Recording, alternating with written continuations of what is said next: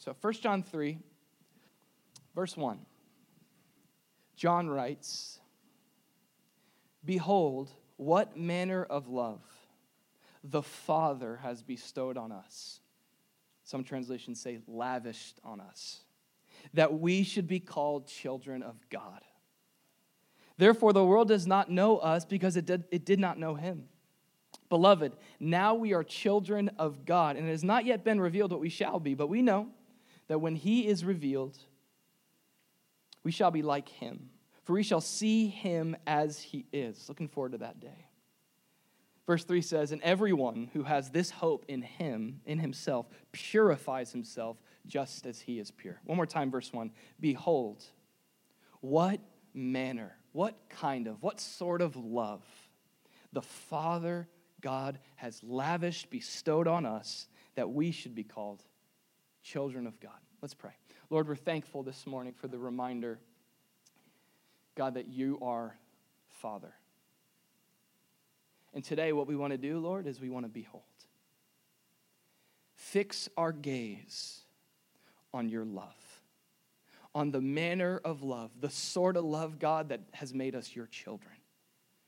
So that's what I pray today, Lord Jesus. I pray that though I'm up here on a stage and I'm visible to every person seated here, God, I pray, Lord, that the focus and the main attraction and the one that we're beholding and hearing from here today, Jesus, we pray it's you.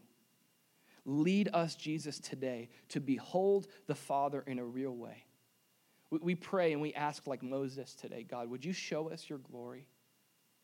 Would you show us your glory as the Father who has lavished us with such great love through your Son, Jesus? We pray that you would do that. God, I pray over every person here that you would work in that way right now, even as we get into your word. Use your word as a sword to pierce into our hearts. We ask ultimately, Holy Spirit, I pray that you would be amplified through my voice. Speak to us. We need your voice, God. Like children need to hear from their dad, we need to hear from you today, God. So speak to us, we pray. In Jesus' name, amen. Amen. You may be seated.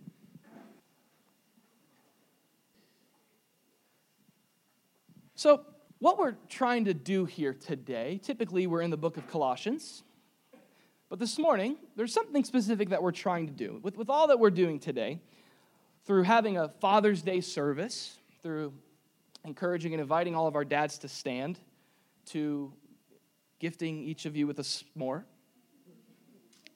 we're trying to say something today. We're taking the time as a church to break away from the book of Colossians because something needs to be said here in our community, certainly here in our world on Father's Day, and it's this simple truth: dads really matter.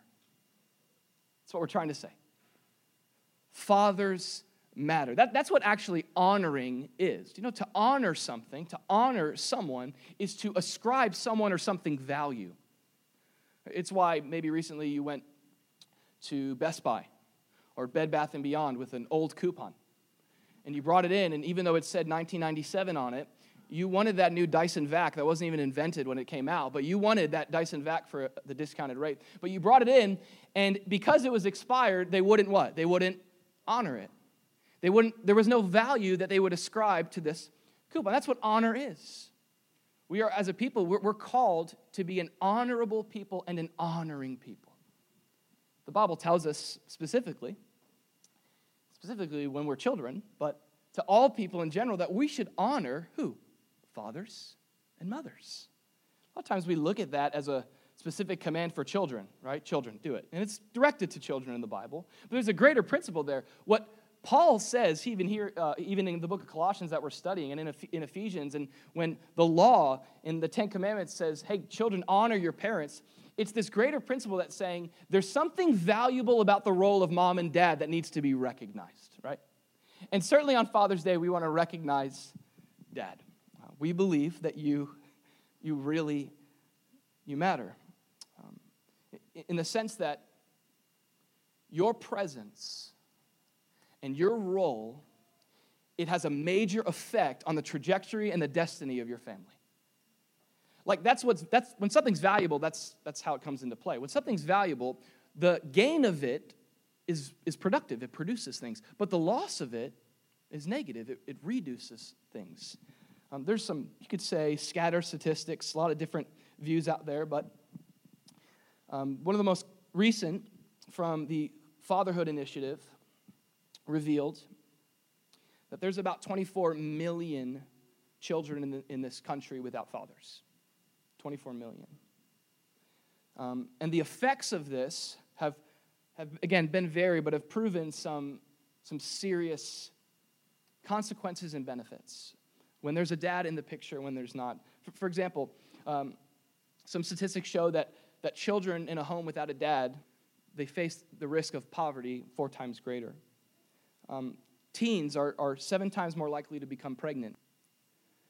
Children are more likely to face abuse and neglect. They're more likely to have behavioral problems. They're more likely to commit crime, more likely to abuse drugs. This is an interesting one. Children are 2 times more likely to suffer obesity. There's 2 times a greater risk of infant mortality in homes without dad. Now, some basic modern statistics that show when dad is in the picture, it matters. When dad's not in the picture, it has a negative effect. And this is not just something in the culture. This is something that's ingrained into the very heart of God and is woven into the narrative of Scripture. The value of dad is seen in a lot of different places in the Bible where we see God's heart for fatherless families. Have you read these verses about fatherless families? James chapter 1 is a great one. James 1 says that pure and undefiled religion before God and the Father is this, to visit orphans and widows in their trouble. A lot of people today want to be religious, right? They want to have a pious, spiritual persona and life. They want to be about religious things. And James says, okay, if you want to be a religious person, let's not confuse religion with relationship with God that comes through Jesus, but if you're about wanting to be really religious, here's how you can have a pure and undefiled religion. If you want to be religious, it's not about the number of stars you have on your church attendance card. It's not about how many books of the Bible you've read or how many verses you've memorized. Pure and undefiled religion before God is to have his heart for fatherless families. It's to care about the orphan. It's to care about the widow. We see God's heart is so large for these fatherless families that he even at times in the Word of God will assert himself and describe himself as a father to these families. Psalm 68, verse 5, look at this. God says, or the author says, that God is a father of the fatherless. A defender of widows is God in his holy habitation. The value of dad. So much so that God says, hey, church, this is what you should be about. And when you're not about these things, I want you to know that who I am towards the orphan and the widow is I assert myself. I have a fatherly heart towards that family. You know, there's some of you who are in here today and you go, man, I wish I had a father to celebrate Father's Day with. Or I do have a father, but I don't really want to celebrate him. And here's the good news of the gospel. The good news of the gospel is you have a good, good father. And he asserts himself in fatherless lives. He knows the value of dad. And so I believe this. In light of that, because this is God's heart, for the church to care for fatherless families, for himself to be a father to the fatherless, you know, God is also passionate about producing fathers. He wants to raise up fathers in these families. He wants to raise up not just any kind of father, not just a dad to wear, you know, best dad hat, you know, kind of thing, and be there in proximity, but he's looking to raise up fathers that are after his image and likeness. That's what he does. That's what he's done even in many of your families. In fact, there's this, I don't have it on the screen, but there's this really interesting end to the Old Testament in the book of Malachi. It's one of the last verses in the book of Malachi where there's this promise about the coming Messiah and that he would return the hearts of the fathers to the children and the children to the fathers. Something that God does, it's amazing, when he gets a hold of a dad's life. Have you seen this happen before? It transforms the family. It changes and alters destiny and future and outcome. It's what God is looking to do. And I think one of the main reasons is because there's a lack of fathers today. There's a lack of it. Even Paul talks about this. Look at this, 1 Corinthians 4. In 1 Corinthians 4, Paul says, for though you might have 10,000 instructors in Christ, he said, yet you do not have many fathers. For in Christ Jesus, Paul says, I have begotten you through the gospel. You know, even today in the church, right? It's a lack of fathers. Paul's like, there's no shortage of podcasts. There's no shortage of great instruction and teaching and listen to this person on this day, go to this church on this day, and I go to this YouTube channel. There's no lack of instruction today in the church, but there is a lack of construction. There is a lack of building up in a relationship where sons in the faith and daughters in the faith can have spiritual fathers. So God is looking not just in the church to produce instructors, he's looking to produce constructors. Spiritual dads that can step into the picture and lead people along in discipleship. I want to say that this is our heart as a church. Our heart is that we wouldn't just be a church that's reduced to Sunday instruction. Amen? We don't just want to be about we get together, we learn, we leave, and that's it. No. We're not a learn and leave and forget kind of people. We gather here on Sundays to get into the Word of God, to be instructed to go out and do the Word of God. That's why we learn. Jesus said, make disciples who obey my word. We get together to, listen, not sit on the sidelines and watch some top 10 play preacher sermon do his thing. Oh, that wasn't the top 10. That was top 20 maybe. But that's not what we're doing. We gather here, listen, to huddle up and to read the play. To be instructed to go out to execute the play on the field, and that requires more than just instructors. That requires fathers. It requires coaches. And I believe God's heart, listen, is to raise up fathers in his image and his likeness. And, I believe that this has been true from the beginning. Think about God's vision from the creation of humanity in this world was a vision that involved Adam being a father. Through Adam and Eve coming together, reproducing new life. But specifically, when we look at the Father, we see God made man in his image. And he commissioned man in his image to reflect God as Father, to go into the world, to multiply, to produce sons after God's image, who would go and do the same. That was the mandate in the book of Genesis. A lot of times, I think one of the biggest mistakes we make with the faith, with Christianity, with the Bible, with the gospel, is we start in Genesis 3, and we end in somewhere at the end of the Gospels. We forget there's some bookends there that are awesome. Yes, there's fall and there's redemption, but the Bible gives us more than that. The Bible gives this narrative of creation, of intention. And when God made everything in the beginning, it was beautiful. It was right. The world mattered. And there was this vision through man and woman that God would impart to them in some gracious way his own authority and rule. And he would trust them to carry out his rule and to beautify this world for the sake of human flourishing and the glory of God. That was the vision, to cultivate the earth. And with that vision was this commission to also to bear children and to raise them up to one day leave mom and dad and go do the same. Not when they're 40 either, Like to be intentional. I'm raising you up, I'm discipling, I'm leading, and I'm commissioning you out to reproduce. From the very beginning, God had this vision of sons who would become fathers in his image. They would be fathered and learn what God is like, and through beholding what God is like, they would go out and replicate that, reproduce that. If you know the story, it doesn't go that way. There's a break in the system. There's a crack in the vision because in the garden, instead of living as sons of God as Heavenly Father, humanity willingly subjected ourselves to instead become slaves of sin. That's what we've all done. We're made in God's image to know him personally, to be in relationship with him, but we've chosen instead to turn away from God. Each one of us, every person in this world, the Bible says all have sinned, every one of us, and fallen short of the glory of God. We've wanted our elbow room. We've backed away. We said, no, God, I want it on my own terms. And in doing so, in rejecting God as Father, we've become slaves of sin.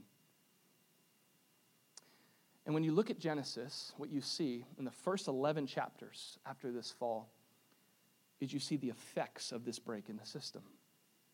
And it looks nothing like God's intended vision in Genesis 1. A lot of people look at the book of Genesis sometimes and they're like, how can this be inspired by God, right?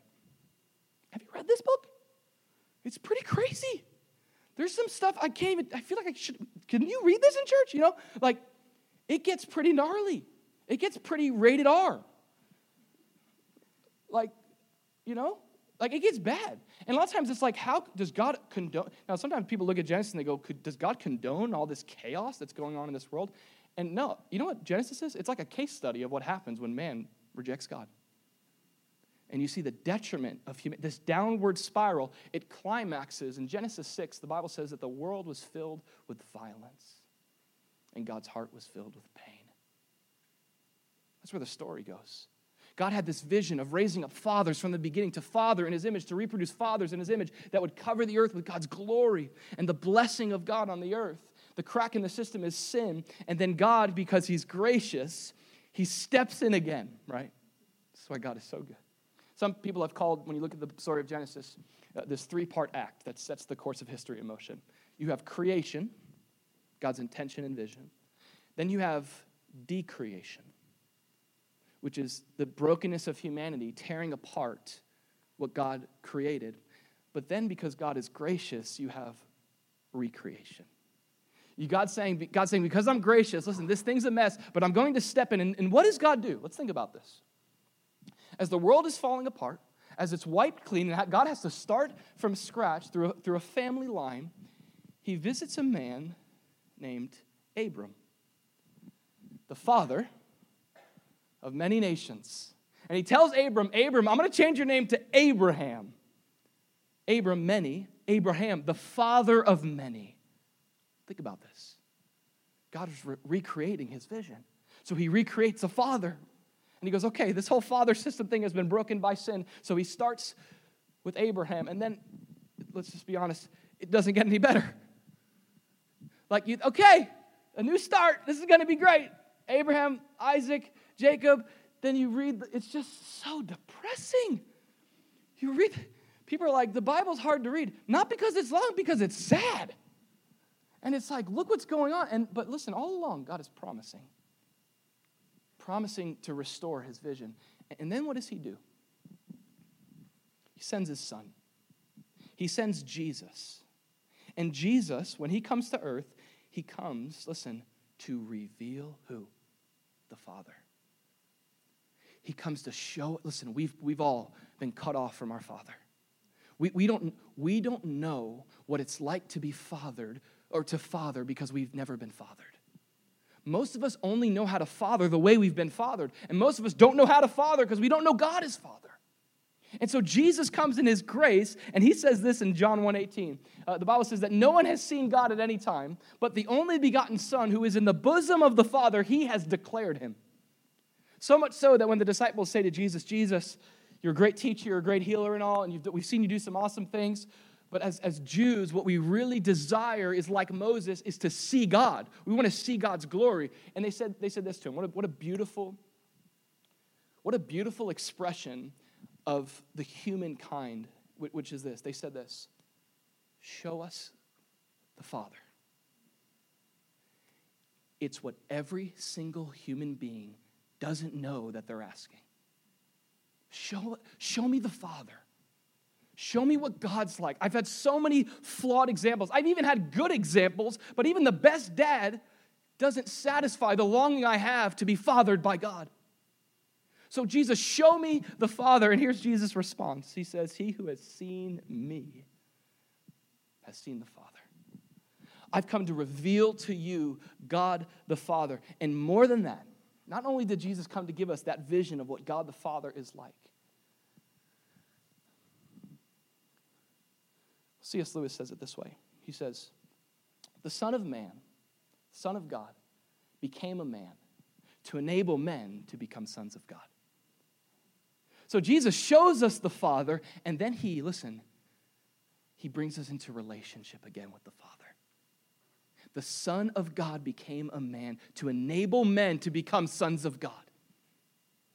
That's what the gospel is.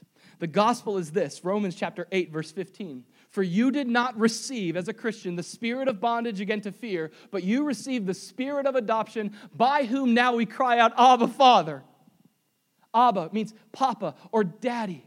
It's the way your toddler or your 4-year-old or your 5-year-old speaks to you in a way that he doesn't speak to anyone else. It's intimate language. It's personal language. It's relational language. It's the spirit that you've received in Jesus. not the spirit of bondage again. We were under that bondage. We were in slavery to sin. We were disconnected from our Heavenly Father. But Jesus, listen, He came to bring sons back to glory, to call daughters back to God. And right now you're going as a girl, you're like, okay, Andrew, not only is this the gospel for dads, but it's about sons. And it's been well said, listen, okay, if men in the church can be the bride of Christ, you could be a son of God, okay? If I got to be the bride, okay, here comes Andrew the bride, all dressed in white with the church. If I have to be that, you could be the son. And listen, and that's not like, and the reason why the Bible uses the language of sonship is it speaks of priority in the family. The one who would receive the inheritance, the one that would take over the family business, the one who is of the priority blessing. And so, trust me, we want to be sons of God. We desperately need to be children of God. And so that's what God does for us. The Bible says, and a lot of you know this verse, in John chapter 1, it's John chapter 1, verse 12. It says, "But to all who received him, to them he gives the right to become children of God." And this is the cool part about this. "Who are born in Christ, not of blood, nor of the will of flesh, nor of the will of man, but of God." So, there's a very common sentiment that I think is pure in heart, but is false in reality. And it's this idea that we're all God's children. And we need to be, see, I think what some Christians have done to that, and they go, "You're not God's child." Yeah, Andrew, preach it. My neighbor, I know who their father is. Come on, let me tell you. Son of the devil, all right? And I think for so long we've looked on and gone, "Oh, not a child. I am a child. I am anointed and appointed, too stressed to be blessed," all right? Daughter, and so there's about 5 of you in here. Your Instagram bio, daughter of the Most High, and you're that, you know? And listen, but let's remember, okay? Let's get some theology worked in here. That should never, ever be our spirit when we look at the world around us. Here's our heart.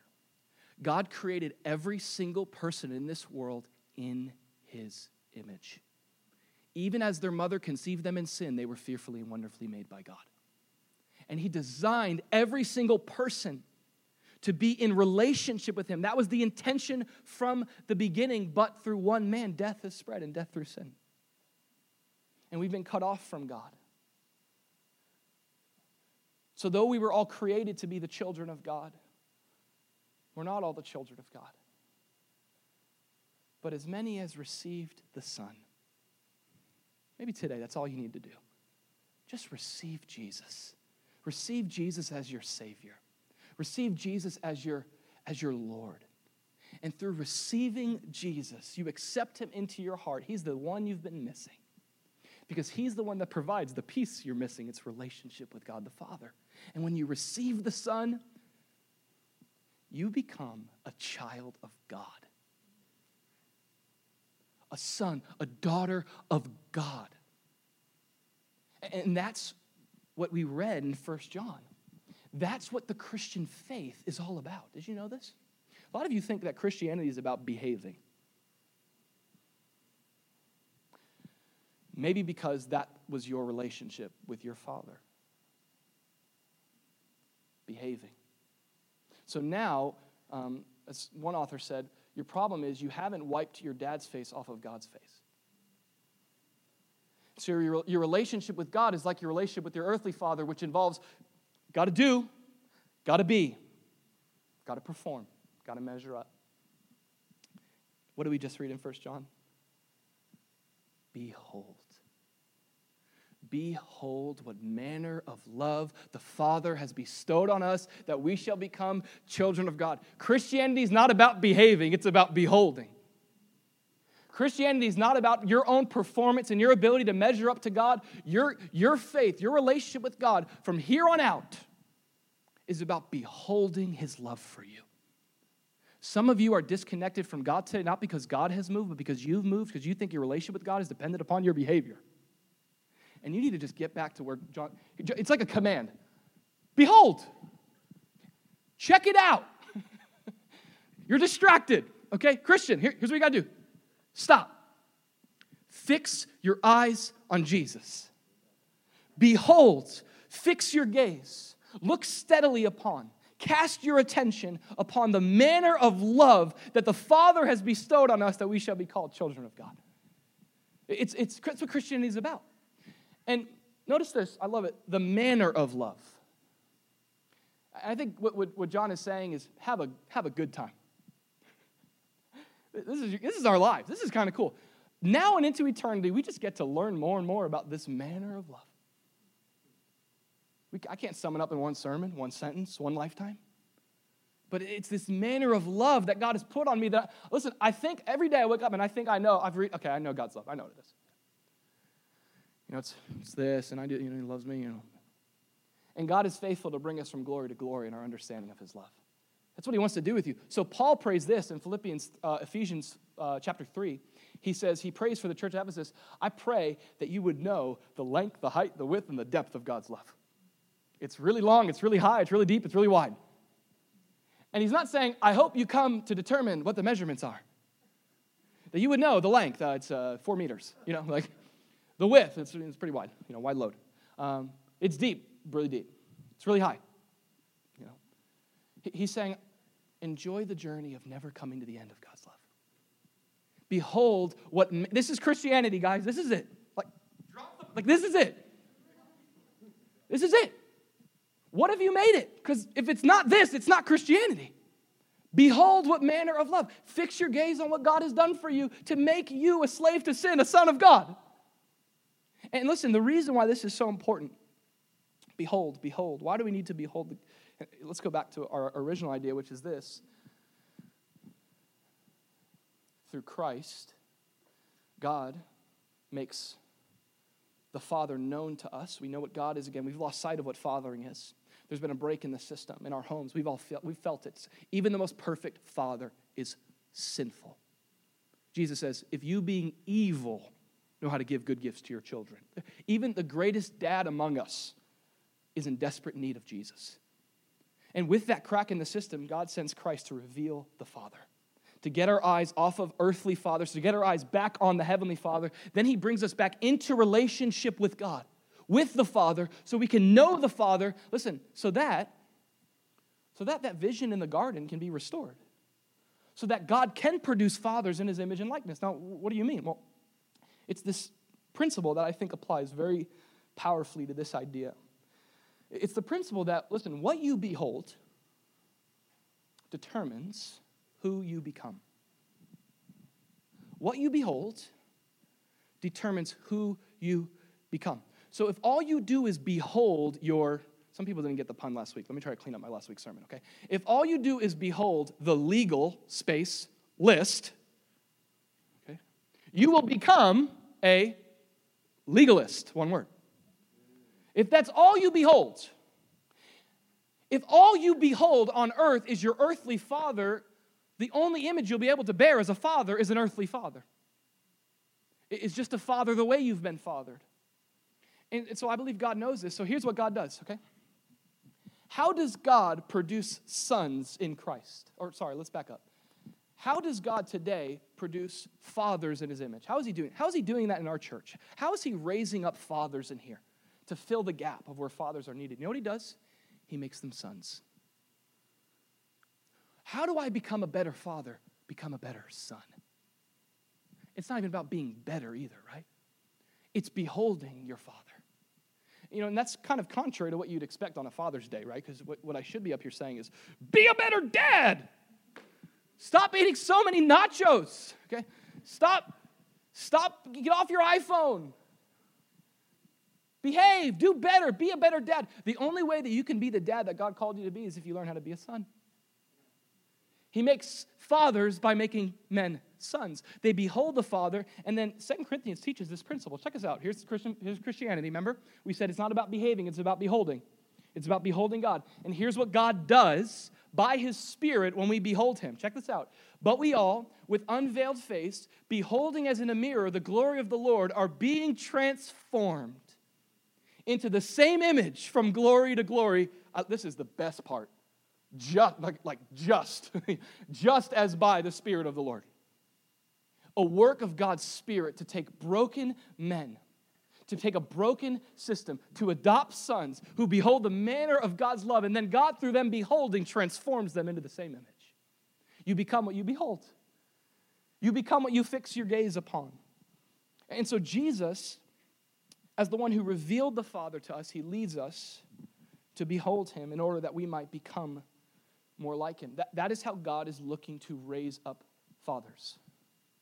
A few things, write this down, that we're called to behold. The first thing is, I want you to write this down, is I think that, by the way, the manner of love is so wide and deep that there's I could probably have a 50-point sermon and still have a 20-part series to go, okay? But let's just look at a couple. First, behold, let's start here. What do I behold about God's love?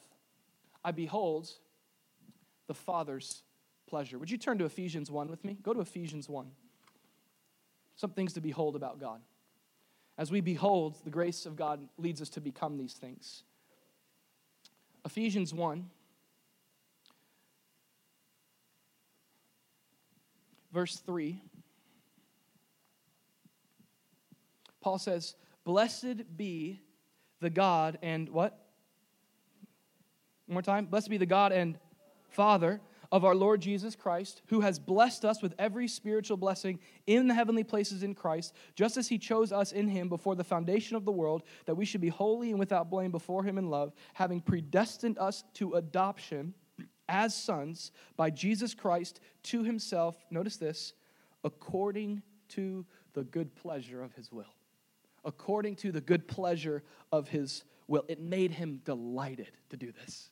He was really happy to do this. "To the praise of the glory of his grace, by which he made us accepted in the beloved." What is Paul leading us to do? He's leading us to behold the Father's pleasure towards us.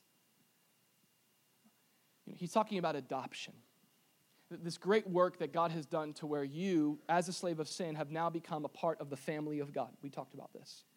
But the big idea that Paul is trying to get our minds around when it comes to my right standing with God as a son or as a daughter of God, he wants us to understand that we didn't initiate it. Okay? So many of us are trying to keep our relationship with God intact like we are the ones who initiated it in the first place. We're trying to just gotta keep this thing going. You didn't start it. It's a relationship that God started that God actually promises to sustain and finish. It's his grace. And what Paul is really trying to get us to understand is this. You were adopted not because you said, all right, here's the thing. I really need God. Will you be my dad? And God's like, what? I need a dad. Will you be my spiritual dad? Okay. No. The idea is, even before you existed, God looked at you and said, I love them. I want them to be in my family. I will die on a cross so that they can be in my family. That's what Galatians says, that we are redeemed from the curse to become sons through the blood of Jesus. It was God's idea. It was his heart. He chose us first is the idea. That's why John says in 1 John 4, we love him. Why? Because he first loved us. It was his good pleasure to make you his child. That's what he says. It was according to the good pleasure of his will. He made me a son, not because he had to, because he wanted to. Do you get that? That God is with you, not because he has to. Sometimes we can think that way, God is with me always. He's like, yeah, I'm still here. Sheesh. And sometimes it's hard to grasp that because, sometimes we don't even want to be around ourselves, Just me. Okay. Two other people yeah. Okay. Hang out with me enough. You won't want to be around me, and I probably would want to break from you. Okay. Because there's a sense in which, our love, my tank is only so full, So when God says that he's always with us, do we think of it the same way? He's kind of putting up with me, still with me. I haven't read my Bible, and I don't even remember the last chapter of the Bible I read outside of a Bible study. Is he still with me? He's still with you. Because he has to be? No, because he wants to be. It's his pleasure to be your dad. He's pleased with you because you're in Christ. Because of Jesus. Remember what God said to Jesus. In Matthew 3:17, after Jesus was baptized, check us out. And suddenly a voice came from heaven saying, "This is my beloved Son, in whom I'm well pleased." I'm pleased in him. Okay? Not because of what he does. This is before Jesus began his public ministry, performed any miracles, raised any dead, healed any sick, opened any blind eyes. Before he did his ultimate objective, which was to willingly lay down his life on the cross, before he performs a single recorded work, God says, I'm pleased in him. I'm pleased in him. Do you know God that way? Do you know a God that doesn't love you because of your performance, but because you're his child? And listen, come on, even us broken fathers, we know this. Like, there's days where the kids, they're just not the best. They're just not at the top of their game. Okay? The other day, so I have three now. Penny's 8 weeks old. Judah is our oldest, our son. He's going to be 5 in August. Crazy. And then we have Evie right there in the middle. Evie is just this ball of energy and love and betrayal, all wrapped in this cute package in her little romper this morning. And all my kids are so different, and they have their own challenges and quirks of their own, but Evie's are so cute and difficult at times. Just her. Here's what's so sweet about her. She's like, we call her the Sour Patch Kid, okay? Because she's sweet, and then she's sour. Like, she rips out your heart and then goes, and you're like, keep it, you know?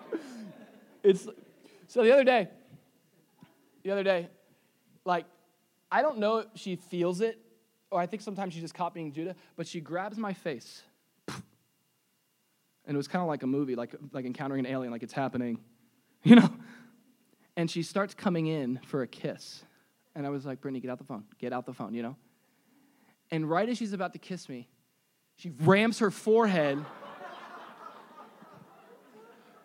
Have you ever been hit on the tip of your nose before? That will make you revisit words you used to say, okay? And I had the feeling of like, like.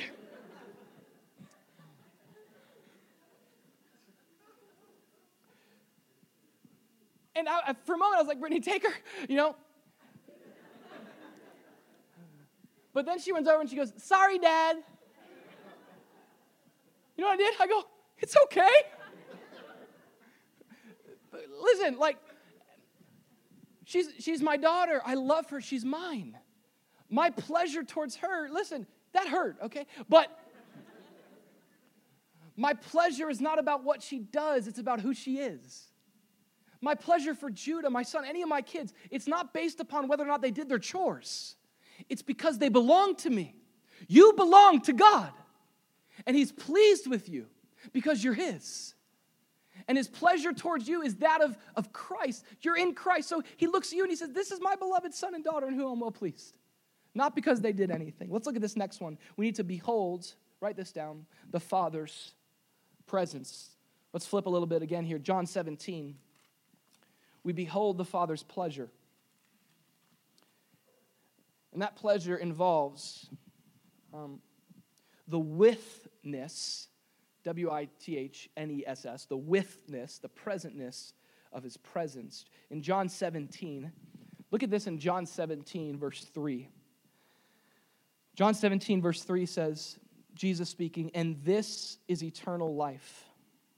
Jesus is speaking to his Father, that they may know you. Speaking about us, the one true God, the only true God, and Jesus Christ whom you have sent. This is eternal life. And then verse 4, I have glorified you on the earth, he says, speaking to his Father. I have finished the work which you have given me to do. And now, O Father, check us out, glorify me together with yourself, with the glory which I had with you before the world was. So Jesus is speaking of his relationship to God. The witness that the Son had, that the only time we see this witness torn apart is on the cross, where Jesus doesn't call him Father, but he says, my God, why have you forsaken me? But prior to that cross, prior to Jesus being rejected so that we could be accepted, is the idea there. Jesus is speaking of who he was. Who was Jesus, Emmanuel? He was God with us. He brought the nearness of God's presence back to us. So that Ephesians says, you who were once far off have been brought near by the blood of Jesus. Nearness, the nearness of God. The witness of God. And Jesus is saying, this is what eternal life really is. He's speaking to his Father. He's saying, man, the witness we had before and the witness we'll have forever, he says, I've declared it to those that are with me, and I've given them eternal life, which eternal life, it's not living forever. It's knowing the Father in nearness with the Son. We get brought into the beauty of this relationship, of the triune Godhead, of this overflowing love that exists there between God the Father, God the Son, and God the Spirit. The witness of God. And so this is how God often encourages many of his servants in the Bible. And it's kind of funny because it's oftentimes we're expecting more from God, right? So Moses, when he's commissioned to go lead the people out of slavery in Egypt and deliver them, and the whole thing, Moses goes, but who am I, God? Who? And I don't know, I wonder what Moses was saying. I'm sure he could have been humble, God, I'm nothing. Or maybe it was a little bit of false humility, who am I? I want to know, who am I? What do you think? Who am I? You chose me. Who am I? And God's response is amazing. God goes, I'll be with you. Who am I, God? You're someone I'm going to be with. And that's enough. Because if God is for you, who can be against you? The witness of God. And then Moses dies and Joshua comes on the scene. Oh my gosh, what am I going to do? Got to lead these people. And God says to Joshua, Moses is dead. Go. Be strong and courageous.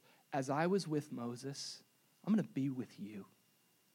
And then Jesus comes to bring the nearness of that, the security of God's presence to us. Now, I think what we need to understand about the witness of God is we need to learn to separate the theological reality of the omnipresence of God with the relational promise of the nearness of God.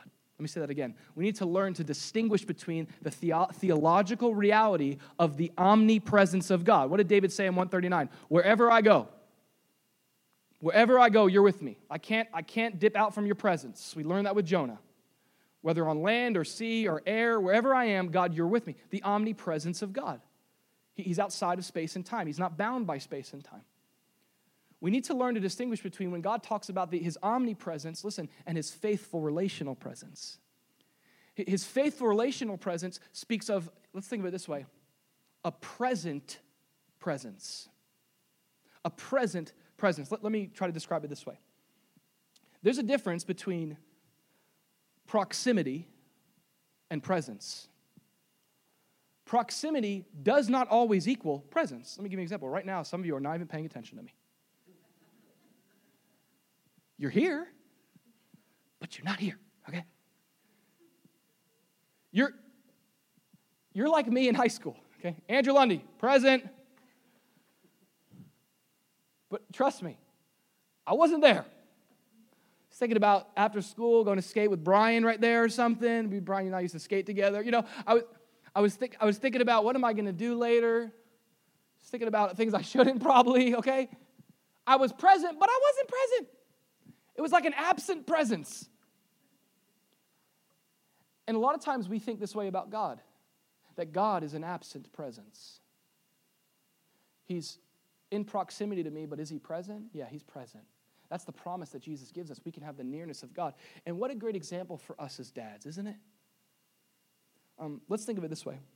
Proximity is your location, but presence is your attention.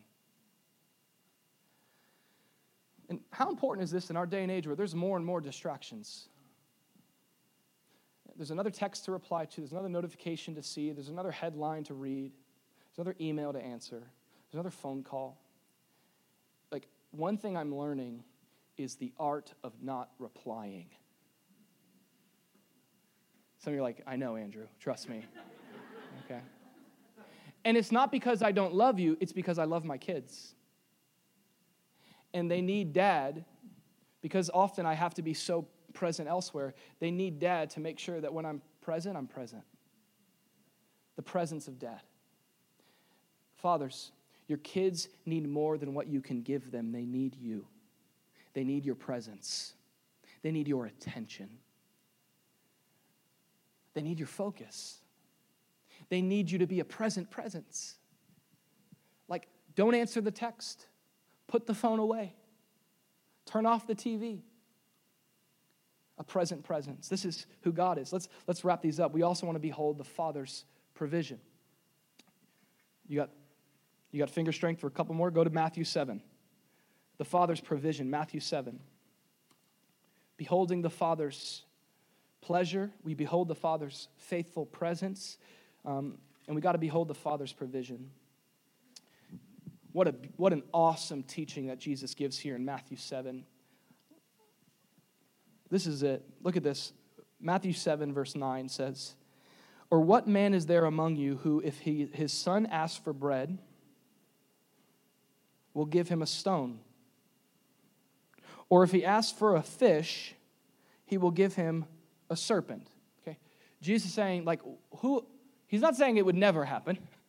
He's saying it's pretty unlikely with an average dad that if his son asked for bread to nourish himself, that the dad would not make him break his teeth with a stone. Or if he says, "Can I get a fish?" and the dad says, "Sure, here's a serpiente." That would be messed up. Okay? He says, who among you is doing that? Like, "Dad, can I have some pizza?" "Sure, here's a viper." Like, he's saying this. He's saying, like, saved, unsaved, whatever you, like, the average dad is good to their kids. They provide for their kids. They give them what they need. And so look what he says. "If then, you being evil, know how to give good gifts to your children," this is a great principle, "how much more?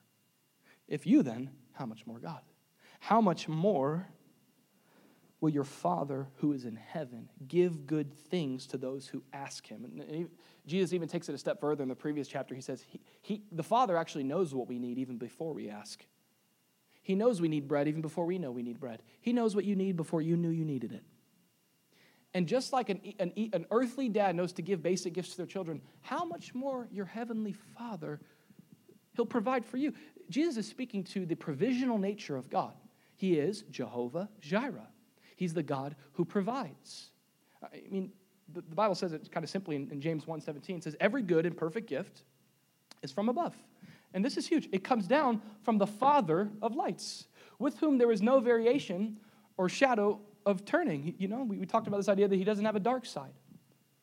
The Father of lights, of illuminating goodness, he provides. I mean, when God created man, like, let's look at basic provision. Jesus says the rain falls on the just and the unjust. God provides for everyone. Just basic humanity, God provides.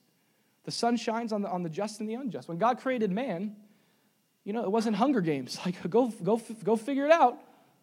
When God created man, he provided oxygen for us to breathe. He provided food for us to eat. He provided companionship for us to enjoy. He's a provider. He's always been a provider. It's who he is. It flows out of who he is. He's a good father that gives good gifts to his children. And certainly, like, the principle, I think, is obvious, in a basic sense. Proverbs 13 says that a good man, here's a good man, leaves an inheritance to his children's children, but the wealth of the sinner is stored up for righteous. So, like, we should provide as dads like God provides for us, right? Is that not, that's pretty basic. The Bible says in 1 Timothy 5, it actually says, like, if you are, like, involved in ministry and in the church, but you're failing to provide for your family, your first ministry, Paul says some tough words. He says, you're actually worse than a non-believer. So the Bible speaks very strongly about the call of dads to provide. Even this proverb says, it's, a good man knows why and how to make money. A sinful man, he doesn't. So when he dies, I love this, the wealth of the sinner is stored up for the righteous. Because he was hoarding it, When he dies, he doesn't get to keep it. But as a dad who's saving up for your children, you get to keep that money even after you die because it goes to your children. You're leaving an inheritance. You're providing. You're being like God. Which this is just, I think it's good to say this, right? Like, the Bible doesn't say anything about it being sinful to make money. Did you know that? It's not in the Bible. Money is the root of all evil. No, it's not. Money is an amoral object that can be used for good and building up, and be used for bad, for tearing down. The Bible says the love of money is the root of all evil. The worship of money is dangerous. It's destructive. So much so that Jesus says it's hard for a rich man to enter the kingdom of God because of the power of money and the pull of money. But making money, you should do that. But here's the difference. You should make a lot of money. You shouldn't keep a lot of money. It's not if you make money, it's what do you do with it? Are you generous with it? Do you give it away? Do you save it up for your... It's the idea here is about a heart to provide like God, not hoard. And so this provisional heart, this simple wisdom and proverb. But remember, let's go back to what Jesus said in Matthew 7. Jesus is speaking about God's provision in a greater sense than just what he goes on to say, that God gives us our clothing and our food. In Luke's version, this is what's interesting. In Luke's version, it's Luke 11, and Jesus actually here in Matthew 7, he says that the Father will give good things to his children that ask him. In Luke's version, Luke 11, it says that the Father, listen to this, what a great promise. The Father will give the Holy Spirit to those who ask. God, I need your Spirit. Okay, I'm a provider. I provide my Spirit for you. God, I'm really having a hard time being a light at work. Well, it's because you're running on empty. You need to be filled with the Holy Spirit because you're a leaky vessel. The good news is God gives free refills. So you can come to him and say, God, I need your Spirit. And he goes, I'll give you my Spirit. So Jesus is speaking about the nature of God the Father as a provider to provide us as children with the power of his Spirit in our lives. Now, let me say this about dads. A sobering reality of parenting that I'm learning, I've always known it from my experience as a son, but you cannot give your children the Holy Spirit. You can't. It's a sobering reality that leads you to surrender, doesn't it? Because you know who can. I can't give Judah, Evie, or Penelope the Holy Spirit. The way Jesus actually tells a parable in Matthew 23, and he says, he says this, you got to buy your own oil. You can't borrow other people's oil. I can't provide my kids with the Holy Spirit, but that doesn't mean I cannot provide the things of the Spirit. That doesn't mean that God doesn't want to use me as a channel and a vessel to bless my children spiritually. In fact, the Bible teaches this concept. This generational effect of dads, listen, who provide more than material things that are going to burn away. But dads who lay up their treasure in heaven. And so that what they're providing at home is more than a comfortable environment and a good education and a nice car and a nice security. There's a need in this world for dads to provide the things of the Spirit.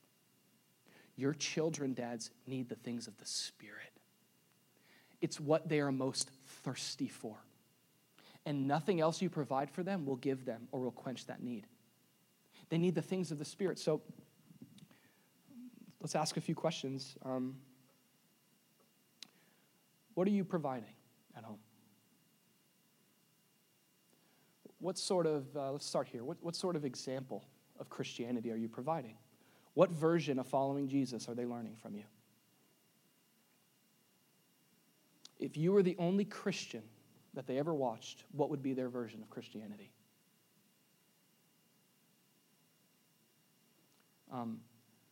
What sort of model of marriage are you providing?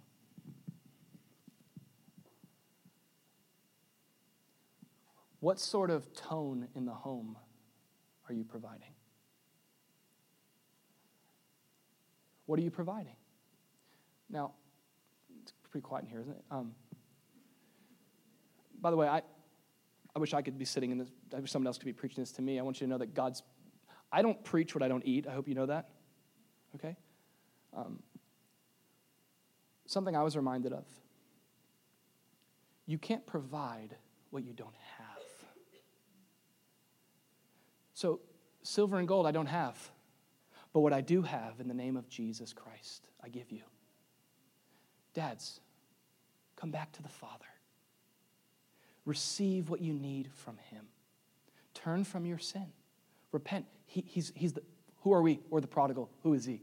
He's the Father. Running after us to meet us halfway, to wrap us up in his arms, to fill us up with all that we need so that we can provide those things at home. He's looking at you, Dad. You want your family environment to change?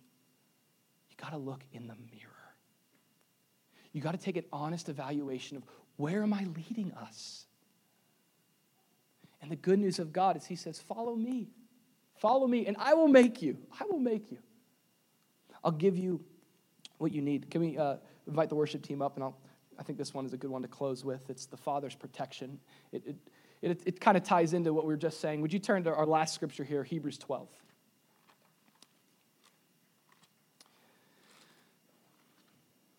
Hebrews 12. I don't need too many Bible verses to tell you that dads like to protect their kids, right? Some of you are like, you know it, all right? Like, mothers too, don't get me wrong. Like, mothers for sure, you know. But there's something about dad, every night before my family says, I shouldn't say never say never, Justin Bieber, but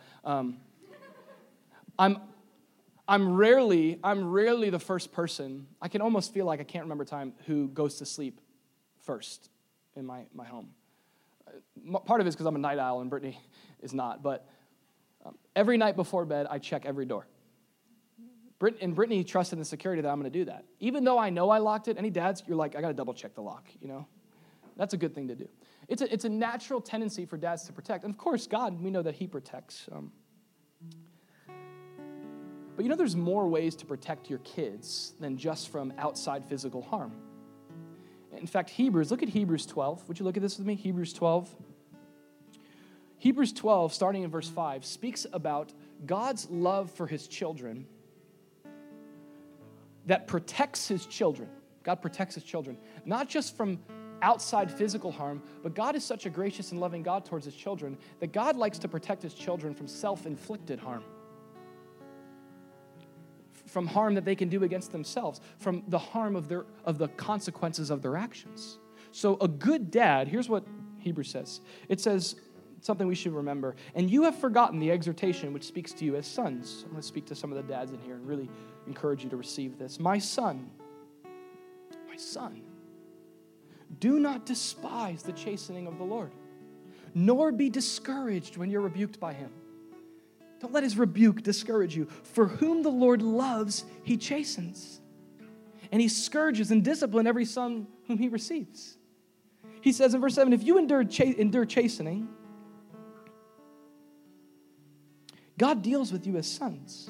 For what son is there among whom a father does not chasten? But if you're without chastening, if you're not being disciplined, of which all have become partakers, then you are illegitimate and not sons. Furthermore, we have had human fathers who corrected us. We paid them respect. Shall we not much more readily be in subjection to the Father of the spirits? Subject ourselves to him? For they indeed, for a few days, you're grounded, a few days, chastened us, as seemed best to them, but he for our profit. The best discipline of a father is flawed at best. Best of man is man at best. And so they do it for the best, for your profit. But what's best of them? But God does it for his profit. Look at this, that we may be partakers of his holiness. Verse 11, now no chastening seems to be joyful for the present, ever, but painful. Nevertheless, afterward it yields the peaceable fruit of righteousness to those who have been trained by it. Judah got disciplined yesterday. And after this whole, circus, we're talking, okay, Judah, I want to pray with you right now, okay? We're going to pray. We're going to ask God to help you, and he's learning to do that. And we pray, and I say this long prayer with him. And Lord, help Judah to obey. Help Judah to listen. Blah, blah. And then I go, in Jesus' name, and Judah goes, amen. It was like this long, depressing amen. And all God's people said, amen. Why? Because in that moment, it didn't feel good. It felt like, listen, it didn't feel like Dad was trying to protect Judah from future harm that could come if he doesn't learn the consequences of sin. It felt more like prevention, his consequence. A lot of times we think that way, right? God isn't protecting me, he's preventing me from enjoying something. That's how, come on, isn't that our kids? When we slap their hand away from the electrical socket, you're preventing me from electricity, No, I'm protecting you because I love you.